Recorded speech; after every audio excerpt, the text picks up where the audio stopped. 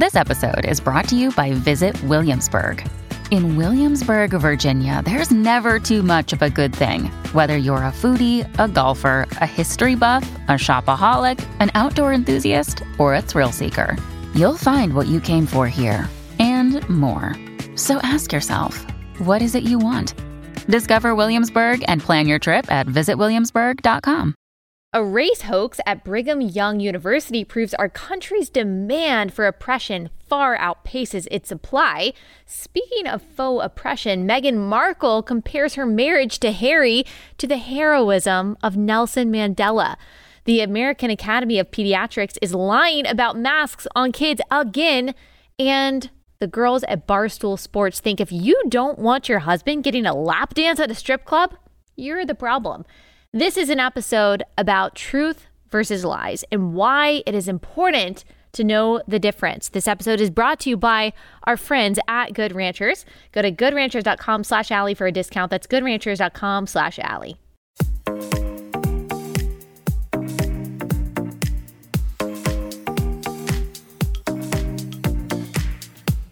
Hey guys, welcome to Relatable. Happy Thursday. We have almost made it through the week. If you haven't listened to yesterday's spontaneous episode with Allie and friends where we talk about a bunch of ridiculous things, you should. I realized as I was listening back to the episode yesterday how much when I'm in casual conversation, not when I'm delivering monologues to you guys, but when I am in casual conversation, I say like so much. Oh my gosh. It's like I'm a millennial girl or something. So apologize for that. Also, some of you pushed back a little bit on me saying I'm not sure that dinosaurs are real, saying that, okay, they're in the book of Job, they're described in different parts of the Bible. Perhaps they could have also just been really big animals or dragons. I'm not even really saying that dinosaurs didn't exist. I don't really care one way or the other. I just think it is a little odd how all of these scientists say that they know what a pterodactyl sounds like and exactly what their skin looked like, the pattern of their scales. That's just a little bit hard for me to believe. Hey, if that's just part of your imagination, awesome. Like maybe we should ask Ross from Friends or something how exactly the science of paleontology happens. I'm just saying I got some questions. All right, speaking of things that are just not true, let's talk about this volleyball story of this girl who said that she was called a racial slur while she was playing volleyball at Brigham Young University. This has caused an uproar on social media. There were several news outlets that were reporting this, saying that this poor young girl was called the N-word by a student at BYU in the student section. What's his name? Stephen Smith. He's a commentator and he's a sportscaster, and he went on TV saying how awful this is and now how BYU is going to be held accountable. People aren't going to want to go there anymore because apparently this young black girl was called an N-word by someone at Brigham Young. Well, it turns out that this story, like so many stories like this recently that we don't even have time to talk about on this podcast when they happen, it's a hoax. It didn't actually happen. So let's back up. Let me break this down. This is according to the Washington Post. On August 26th, a spectator at Brigham Young's Smith Fieldhouse allegedly, at least they said allegedly, yelled a racial slur at a black player on Duke University's volleyball team. The player said the threats caused us to feel unsafe, and their match on Saturday was relocated. The player, Rachel Richardson, said on Twitter, "My fellow African-American teammates and I were targeted and racially heckled throughout the entirety of the match. The slurs and comments grew into threats, which caused us to feel unsafe. Both the officials and BYU coaching staff were made aware of the incident during the game, but failed to take the necessary steps to stop the unacceptable behavior and create a safe environment." So right away, I'm thinking, okay, if I didn't know anything else about this, if I didn't know what I was about to explain to you and how we know that this didn't actually happen, I wouldn't have assumed that this person made it up. I mean, why would you make up something like this? Like, why would you tell this kind of lie? I don't want to impugn her motives. I don't know why she made this comment. Honestly, my knee-jerk reaction would be to think, even based on the history of fake race crimes over the past couple of years, starting with Jussie Smollett, I would still think, okay, well, I don't think that she made this up. And that's pretty awful that someone would have the audacity to say something like that and that the coaches wouldn't do anything about it. At the same time, even though I wouldn't want to disbelieve someone and just think that someone would make this up, it is really difficult to believe. I mean, in this day and age, you're telling me that someone is going to have someone's going to have the audacity to say something like that in front of a black player and also in front of black fans that were in the audience. You're telling me that someone in 2022 would do that? That part is hard to believe, but still, I wonder, would someone make that up? Well, we're gonna dig into that in just a second. Well, BYU, they came out with their statement. Is pretty long, so I'll just read some of it. All of God's children deserve love and respect, and BYU athletics is completely committed to leading out in abandoning interesting attitudes and actions of prejudice and of any kind, and rooting out racism. When a student athlete or a fan comes to a BYU sporting event, we expect that they will be treated with love and respect and feel safe on our campus. We're extremely disheartened. We have a zero tolerance approach to this behavior. We wholeheartedly apologize to Duke University, especially its student athletes competing last night for what they experienced. And so we want this to be a safe environment for everyone. Duke University made their own statement on August 28th. Duke volleyball experienced targeted racism this past weekend during our match at the Smith Fieldhouse on the campus of BYU. So zero skepticism, by the way, in either of these statements. Just taking her word for it and saying, oh, yep, this absolutely happened. We stand against any form of racism, bigotry, or hatred. As a program, we have worked extensively to create an inclusive and safe environment where our student athletes feel heard and supported, but are not naive to the fact that there is always work to be done. All 18 members of our team, our 4 Black student athletes in particular, have shown tremendous camaraderie and leadership and are to be commended for their perseverance. We are grateful for the support of Duke Athletics and Duke University as we move forward. So all of this is not just based on the student statement, but also her godmother. Her name is Lisa Pamplin. She is an attorney in Fort Worth, and she tweeted that her goddaughter, Rachel Richardson, was called this racial slur every time she served. So she is the one of the people who claimed that. Now, what's interesting is that if you look at Lisa Pamplin's Twitter, she is running for a county criminal court judgeship in Fort Worth, Texas. Now, she is pretty obsessed, based on her Twitter history, this Lisa Pamplin person, with white people and how bad white people are. Some of her tweets say, I knew she was married to a white boy just by reading this tweet. Being married to a white woman, he thinks he can talk this stupid A nonsense, Clarence 2.0, white people being white. Why does CNN consistently interview these dumb white women? Bernie Sanders rallies are so white. If you're white, you totally wouldn't understand. Would expect nothing less from a pale white chick. Sit down, Becky. You poor white MFers can't take it. White women and men always disappoint. So this is this girl who made this statement. This is her godmother who was at the game, who claims that she heard someone saying the N-word to her goddaughter. She also has a tweet saying, I went to vote and these white people, this is spelled WHYPIPOE, I think that's supposed to be white people, asking me all these questions about my jacket. No, I'm not in the military or a militia. I feel like I'm at war with them, though. So this is a person that does not like white people, and she is the godmother of this student who alleges that she was called the N-word at this game, at a BYU volleyball game. And they insist that it happened. BYU apologizes. Duke makes this statement. However, a video of the entire game was posted on YouTube and shows, you can go, we'll link it in the description of this episode. It shows that there was no one that anyone could hear unless it was like some sort of whisper, and there was just zero reaction from the student athlete or anyone in the crowd. There is not any indication whatsoever that someone was yelling racial slurs.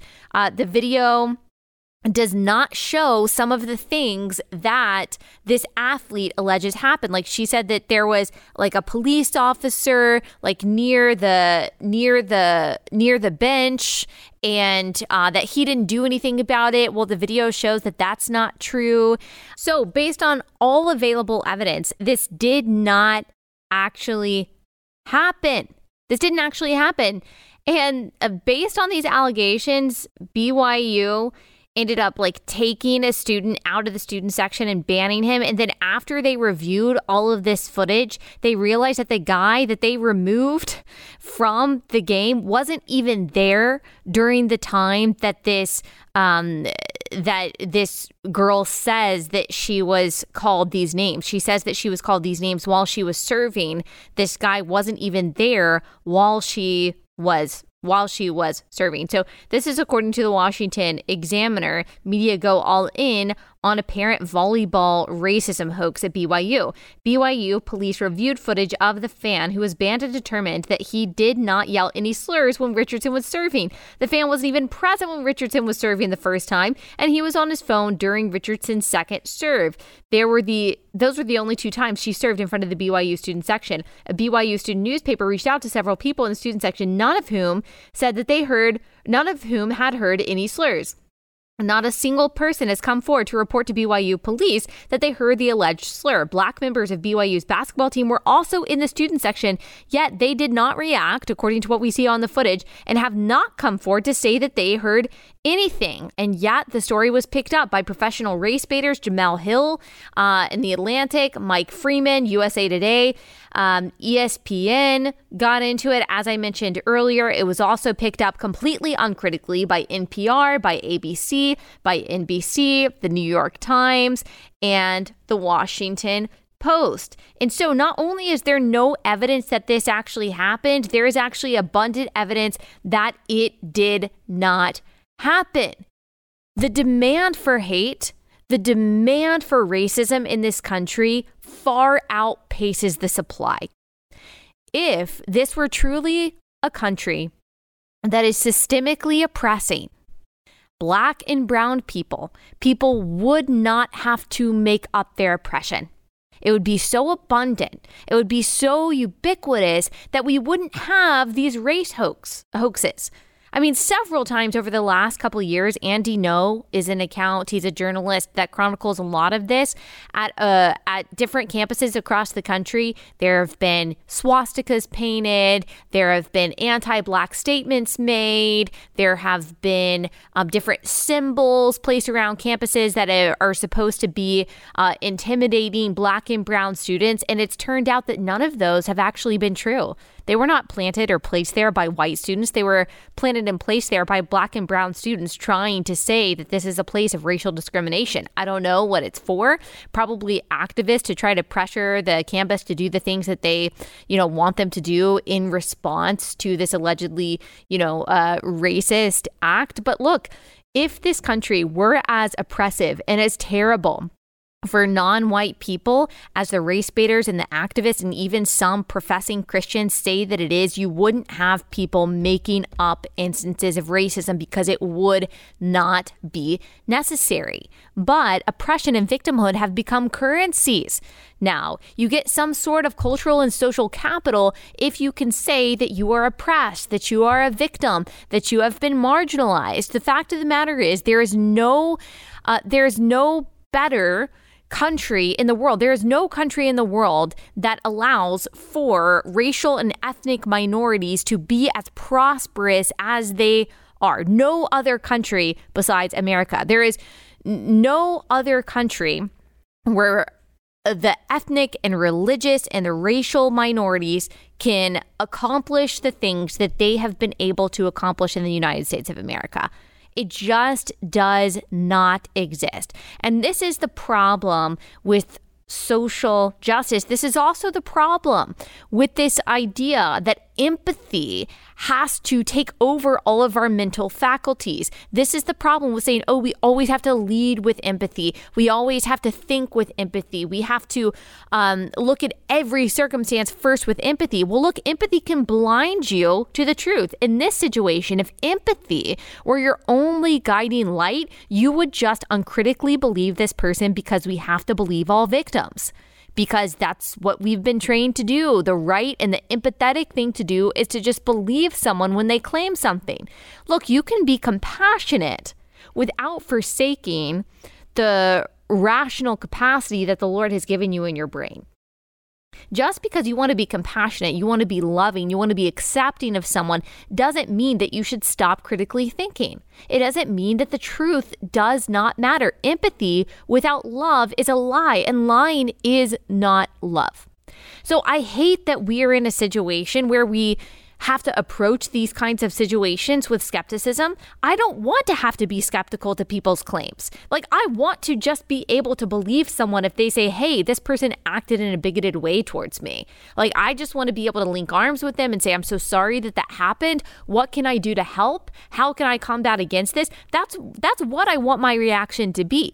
But unfortunately, when this happens over and over again, your initial reaction starts to just be, well, that probably didn't happen. And that sucks. That sucks for the people who have legitimate claims of bigotry or discrimination. Their story is true. They actually are victims, because there are victims of all kinds of hate in this country. I want us to just be able to believe them because, well, who would make that up? But unfortunately, some people would. And in this case, at least with the information that we have right now, this looks entirely made up. It is disservice to actual victims of any kind of hate. It's a disservice to yourselves. And it just makes people not take any claim like this seriously. And that's a bummer because, as I said, sometimes they're real. But this is the problem with the culture that we have created of condoning partial justice, which is social justice, biased justice, basing our verdicts based on just the color of someone's skin rather than what is actually true. Thankfully, as Christians, is we used to say so much when we did like a whole year of episodes on like so-called social and racial justice. God's justice, according to scripture, specifically according to God's law giving in Israel, is direct, it is truthful, it is proportional, and it is impartial. He doesn't defer to the poor. He doesn't defer to the great. He does not look at a person's skin color or a person's station in life to determine what is true and what is right and who is guilty and who is innocent. We look at the facts of the case, truthful, impartial, direct, and proportional. That is God's definition of justice. It has to be ours too, which means we cannot abandon truth when we are hearing about these kinds of situations. All right, I've got a similar story coming up after this. We're going to talk a little bit about Meghan Markle. But first, let me tell you about our first sponsor for the day, and that is Cozy Earth. All right, if you are heading out of the summer months and you actually have an autumn wherever you live, maybe the temperatures are dropping and you are trying to stay warm. You're looking for some good loungewear that can keep you warm and cozy as the temperature is getting a little bit colder. You need to check out Cozy Earth. Cozy Earth has amazing, super soft loungewear.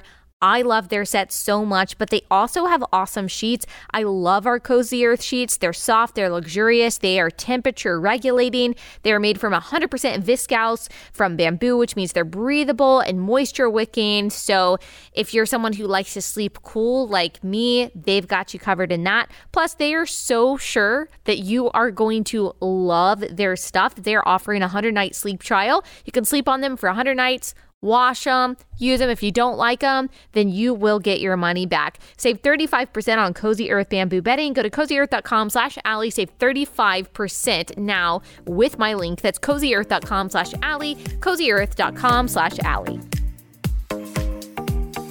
All right. Speaking of perpetual and faux victims, Meghan Markle has a new podcast that she is promoting in a stunning interview with an outlet called The Cut. So in this article, of course, which is very gushy about her and who she is and what she has accomplished, she makes this incredible statement that has now been picked up by the media that a lot of people are making fun of. The article says she recalls a moment from the 2019 London premiere of the live-action version of The Lion King. I just had Archie. It was such a cruel chapter. I was scared to go out. A cast member from South Africa pulled her aside. He looked at me and he's just like light. He said, I just need you to know when you married into this family, we rejoiced in the streets the same as we did when Mandela was freed from prison.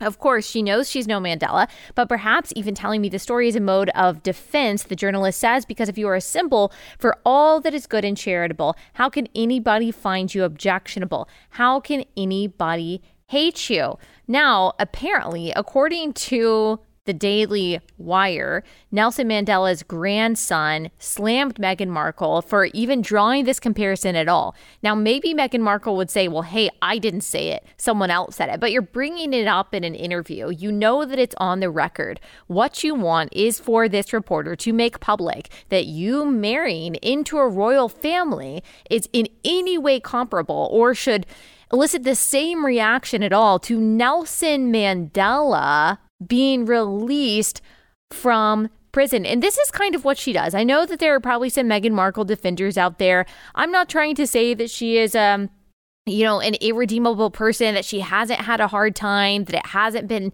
somewhat of a difficult adjustment. But it just seems like you should be able to kind of reckon with yourself at some point and say, you know what? I have not had a difficult life. I've had a very charmed life. I made it in Hollywood there for a little bit. I literally married a prince, and now I have the privilege of being a part of the royal family. With that privilege comes some responsibilities and some expectations of respect of the history and the legacy and the customs, the traditions of this family and of the UK. I understand I'm an outsider.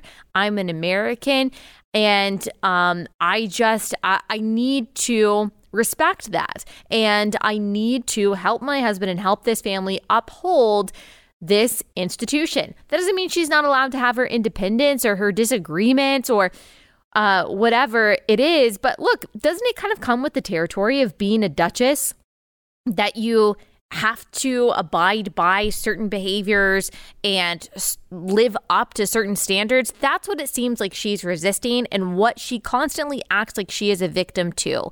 Not that she is just a victim of, what she would say, probably racial oppression, which I'm not saying that at no time in her life has she experienced any discrimination.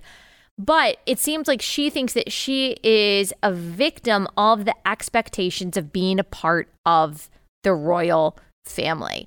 And didn't you understand that's what was going to happen when you married into this family, when you married Harry? Now, I think that a lot of Brits have even harsher words to say about her.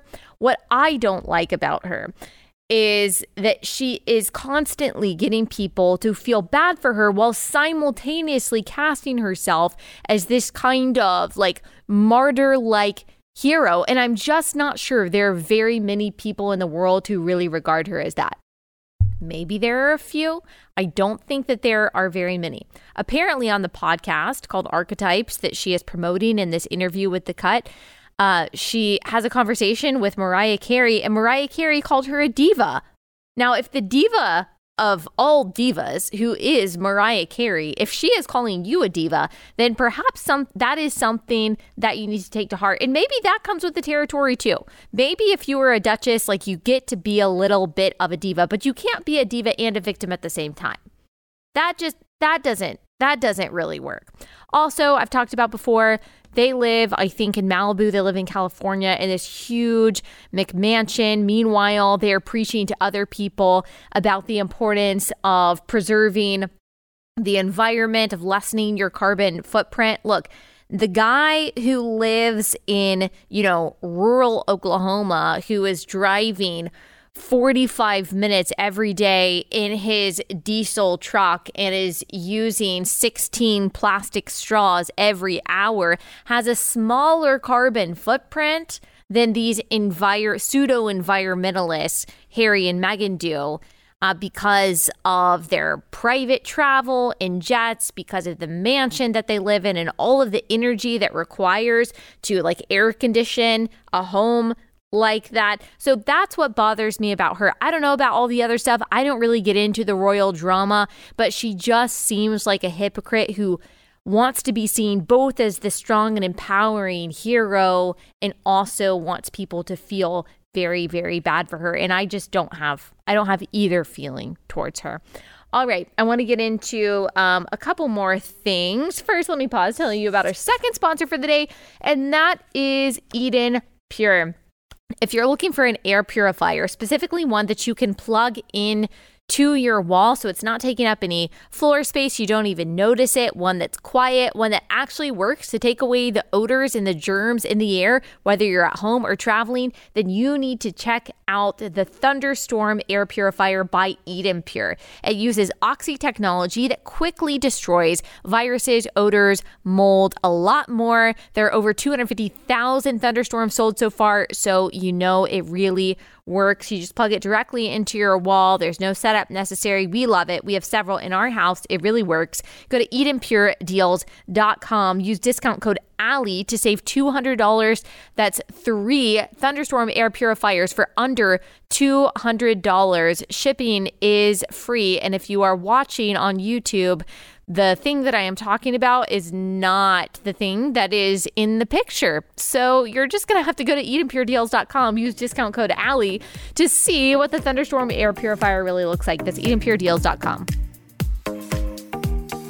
All right, so just keeping in the theme of this episode, speaking of hoaxes, things that are just not true and things that are fake, the American Academy of Pediatrics is out here still saying in the year of our Lord 2022, that kids need to be wearing masks in schools. I mean, how many times over the past year, especially at the end of 2020 and 2021, did we go over charts and data set after data set and peer-reviewed study after peer-reviewed study showing that there is no evidence that exists on this planet that mask mandates for kids in any way lowers mortality or even has any kind of effect on the case rate.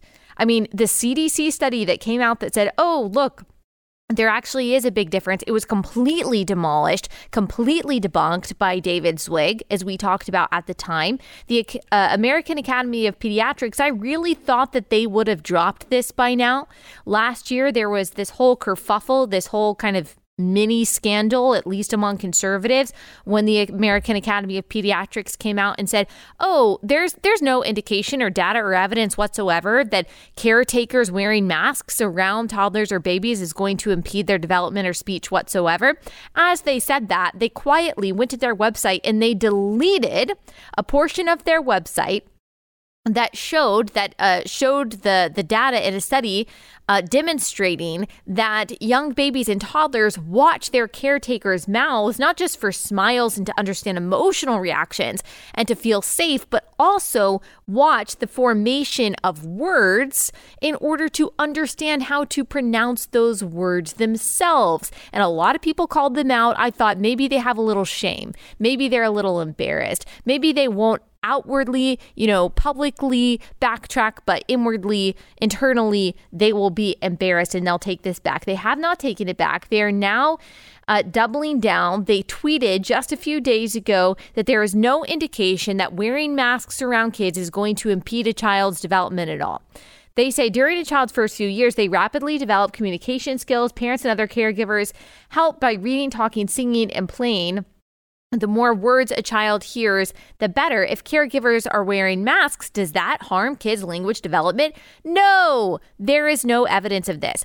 And just FYI, there is no evidence of this is not the same thing as there is evidence proving our statement. They're just saying there is no specific, explicit study that is showing that people wearing masks, adult wearing masks, is the cause of kids not being able to speak and to understand well? Yeah, because it's only been a couple of years. Can we not employ just a little bit of common sense here? Like, can we not just understand just a little bit about all of human history's understanding of child and baby development? Like, we as adults, like when we used to have to wear masks on airplanes, I'd be traveling with my husband and he would say something to me and I would have no idea what he's saying, because even though I can hear, and I would like to think I'm pretty good at exchanges of words and conversations, because I couldn't see his mouth and because it was loud in the airplane, I had no idea what he was saying. So if that's true for adults who have hopefully mastered this whole, language thing, think about how much more difficult it is for kids who are, especially kids with special needs, especially kids with auditory processing problems, especially kids who already have different kinds of speech impediments. They need to see how the mouth moves in order to know how to pronounce the words. It also brings a sense of security. It is really hard to tell someone's emotions, their reactions, when you can't see half of their face. The emotions don't just come from the eyes. Kids want to know that you're smiling. Kids want to know if you're angry. Kids want to know if you're sad. Half of your face conveys that. So it can actually create a lot of anxiety. And man, like, in order to say this, you have to have not talked to any rational parents at all over the past 2 years. There's this family doctor on Twitter. She has, 45,000 followers. Of course, she's got her pronouns in her profile, so that pretty much tells you all that you need to know. But she tweeted, and this got about 3,000 likes, if you want to ensure safe in-person learning without disruption, mandate masks in schools. So that's the kind of extortion that we're seeing from these kinds of people, these activists, and of course that we're going to see from the teachers' unions. Okay, if you want an education, if you don't want your kid to slip into loneliness and isolation and purposelessness, induce suicide, then you better let us mandate masks. If you want your kids to come to school and not sit in front of a computer at home for 8 hours a day, you better let us mandate masks, even though there's no evidence. There's no evidence whatsoever that they work. There's far more ample evidence that they hurt, not just for the reasons that I just listed. If we're talking about cognitive and language development, but also when you're covering up half your face because of those things, it damages your ability to relate to one another. It damages how you see other people, either as primarily as vectors of a virus or as human beings. There is no evidence, no good data that this helps more than it hurts. And there was this article, this is from last year, ABC News, out of Palm Beach, saying that therapists there have seen a 364% patient increase in babies and toddlers over the past 2 years. You're telling me that that's just random? That there's no correlation whatsoever to the fact that the adults around them are covering their mouths? You're telling me that that's just a coincidence? I'm not sure about that. And I've talked to a lot of you who are speech therapists, especially in liberal areas, and you are forced for your job to be wearing masks. And I've talked to a lot of parents, those of you out there who are parents of kids with special needs, whether it's autism, whether it's Down syndrome, or whether they just have some kind of speech impediment, and who have been trying to go to therapy, and how difficult, how discouraging, how disheartening it has been for you because your child has struggled so much. I know kids that have gone backwards when it comes to reading comprehension. Maybe they were doing well before COVID and before these restrictions went into place when it comes to speech therapy, when it comes to their development and reading and learning and speaking, and now they've backtracked because of these restrictions. So the AAP is, as far as I am concerned, has lost all credibility. They've lost all credibility, not just for this, but also because they are for the gender mutilation, the genital mutilation in the name of gender affirmation for children. And this is like a very dire crisis that we're in, that we cannot trust our medical institutions, that I would love to be able to trust the CDC. I'd love to be able to trust the AAP. I would love that. I'd love to have a go-to source to be able to ask all of my mom health questions too, and to be assured that there are people of goodwill who care about the science and who care about the truth and not at all about politics giving me my answers.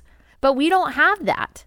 That's a problem. I mean, really, I guess the theme of this episode in general is the crisis of credibility in our institutions, whether it's our media or whether it's the CDC or the AAP or whether it's the government. We just can't trust the people that we are told are supposed to be our purveyors, our givers of accurate and solid information. And yet anyone who asks these questions over the past 2 years have been censored.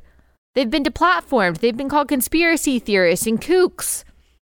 It's wild. And there's an actual consequence to that. There's a consequence to these experts being so unwilling to admit that they're wrong. I also, on NBC News, this is a 2012 article that I dug up a couple weeks ago. 2012. A 2012 study in the Proceedings of the National Academy of Sciences shows that babies are using lip reading to acquire language. So this is 2012. You think the AAP 10 years later doesn't know about this study? The results showed that at 4 months of age, babies focus almost solely on a speaker's eyes, but by between 6 to 8 months, the infant entered the babbling state of language and they directed their attention to the speaker's mouth. And they continue to lip read even through 10 to 12 months old. And of course, as I already mentioned, we do that throughout our lives. So we know that. That was reported on 10 years ago, and that just confirmed what most people already understood about how we communicate to each other, and especially to young kids. In the AAP, because they're a political arm of the progressive medical bureaucratic state, they are just repeating these talking points that, again, will have real consequences on people. Speaking of consequences, there was an article that I just saw, but it came out a few months ago in Nature magazine. Titanium dioxide particles frequently present in face masks intended for general use, and it should require regulatory control, the authors of this article say. The study tested several batches of face masks intended to be put on sale as PPE. 70% of the masks contained titanium dioxide in high quantities. In animal experiments, toxic effects were reported when the particles were inhaled and ingested orally. In 2017, the Risk Assessment Committee of the European Chemical Agency classified titanium dioxide as a suspected human carcinogen. Further toxicity and epidemiological research is needed to assess the risk of vulnerable populations, especially children. And yet, we've got the CDC and the AAP saying, oh, no, you should definitely just put these little face masks made in China, by the way. You should just put these little face masks on your sons and daughters when they're 5 years old. They'll be totally fine. I mean, we have not even started to see the repercussions of COVID policy that were not based in science, that were not based in rationality. They were not based in compassion. They were based in a need for identity and a need for meaning, a need for purpose, a need for virtue signaling. And so people could not let go of their masks. They could not let go of their 15 vaccines. They could not let go of Dr. Fauci. They could not let go of their virtual learning and their lockdowns because it became for them an identity. It became for them a very easy and outward way to say, see, I'm a loving person. I'm a good person, without ever having to get off their couch. It's sad. It's sad. And we will continue to see the consequences of our stupidity. And in some cases, when it comes to the government, our corruption for a very long time. And if you're just now waking up to this, welcome. It's time to continue to speak up because unfortunately there are kids across the country that are facing these mask mandates. So you need to get organized, you need to get active, you need to get involved, and you need to push back against this for the sake of your kids. What do we always say? That children are the unconsenting subjects of progressive social experiments, whether it's unscientific mask mandates and COVID restrictions, whether it's abortion, whether it's genital mutilation in the name of so-called gender affirmation, whether it's, as we've talked about, the destructive comprehensive sex education that is in schools, kids are always the unconsenting subjects of progressive social experiments. And there is only one group that can hold them back from that, and that is parents. And so that's our role. It matters for masks. It matters for all the other cultural issues that we're talking about. So make sure that you are staying on top of this in your area. All right, there is only one more thing I want to talk about. There's a reaction that I want to do to this crazy video out there that just really makes me sad. It doesn't really have to do with anything that we have talked about so far. It's not really on theme, except I could kind of make it on theme. This is like what I'm about to play you after this ad is a fake version of love and acceptance. All right, let me tell you guys about one of my favorite sponsors, and that is Good Ranchers. Now, how much would you be paying if you locked in your car payment when you first bought your car, if you have a car payment? Imagine if you paid the same amount for your current car as you did for your 1980 Toyota Camry. That would be too good to be true. But that is exactly what Good Ranchers is doing. They are letting you lock in your price on all the meat you buy, all of it. So when you subscribe, your price does not go up for the life of your subscription. A year from now, when meat goes up another 50%, this will be the thing that you wish that you had done. So just go ahead and do it. Every item, steakhouse quality, sourced directly from American farms and ranches. You can pause or cancel anytime. It's month to month. You can use my code Allie today and get your box for only $30 off plus free shipping. The thing you'll love more than the prime steaks, better than organic chicken, awesome seafood of Good Ranchers is the price that you get to pay for it forever. So go to goodranchers.com/Allie. That's goodranchers.com/Allie. All right, so this is a clip that was played on the Mean Girl Pod, which is a podcast of Barstool Sports, and they're talking. I saw it going around on social media. They're talking about strip clubs, and it just really made me sad. So I'll give my reaction to this after we play this. Opinions on your boyfriend going to a strip club. And let's change that to boyfriend, partner, spouse, husband, anything. I say let him go. Why not? And trust him. Like bachelor parties, we're going to strip clubs. I think there is no issue. And be a good boy, whatever that definition is that fits you. Yeah, I don't have an issue with that at all. I personally love strip clubs. I truly think if you have a problem, it might be because you don't trust your partner. Also, I view strip club as like a place of entertainment where the people who are stripping are doing their job. Mm-hmm. Like they're not just going to be on your boyfriend making out with him. I mean, I don't know if that's a problem then. But you know what I mean? Like when I think of strip clubs, I'm like, yeah, get the lap dance. Like that's part of the entertainment of the show. That is so sad that these girls have such a warped view of what love is, what a relationship should be, what loyalty looks like, what fidelity and faithfulness and actual purity looks like. Like, I'm sure that those things are not crossing their minds at all, but they have been so inundated by the lies and the propaganda of this culture that they actually believe that it can be healthy, that it can be good, that it can be okay for their boyfriend, spouse, whatever other words she used, partner, to go to a strip club and get a lap dance by a stripper. And it's not just that I think that they have a completely unhealthy view of what a relationship should look like. It's also, of course, that strip clubs are immoral. And people say, oh no, they're not immoral. Those women are going out and they're choosing to be a stripper. They're deciding to, slide down that pole and dance for money. That's what they want to do. They're consenting to it. So who are you to judge? Of course, I'm going to say if something is immoral or moral. Self-objectification is still objectification. I don't care if those women have known since they were 6 years old that they wanted to, give gross men lap dances for money.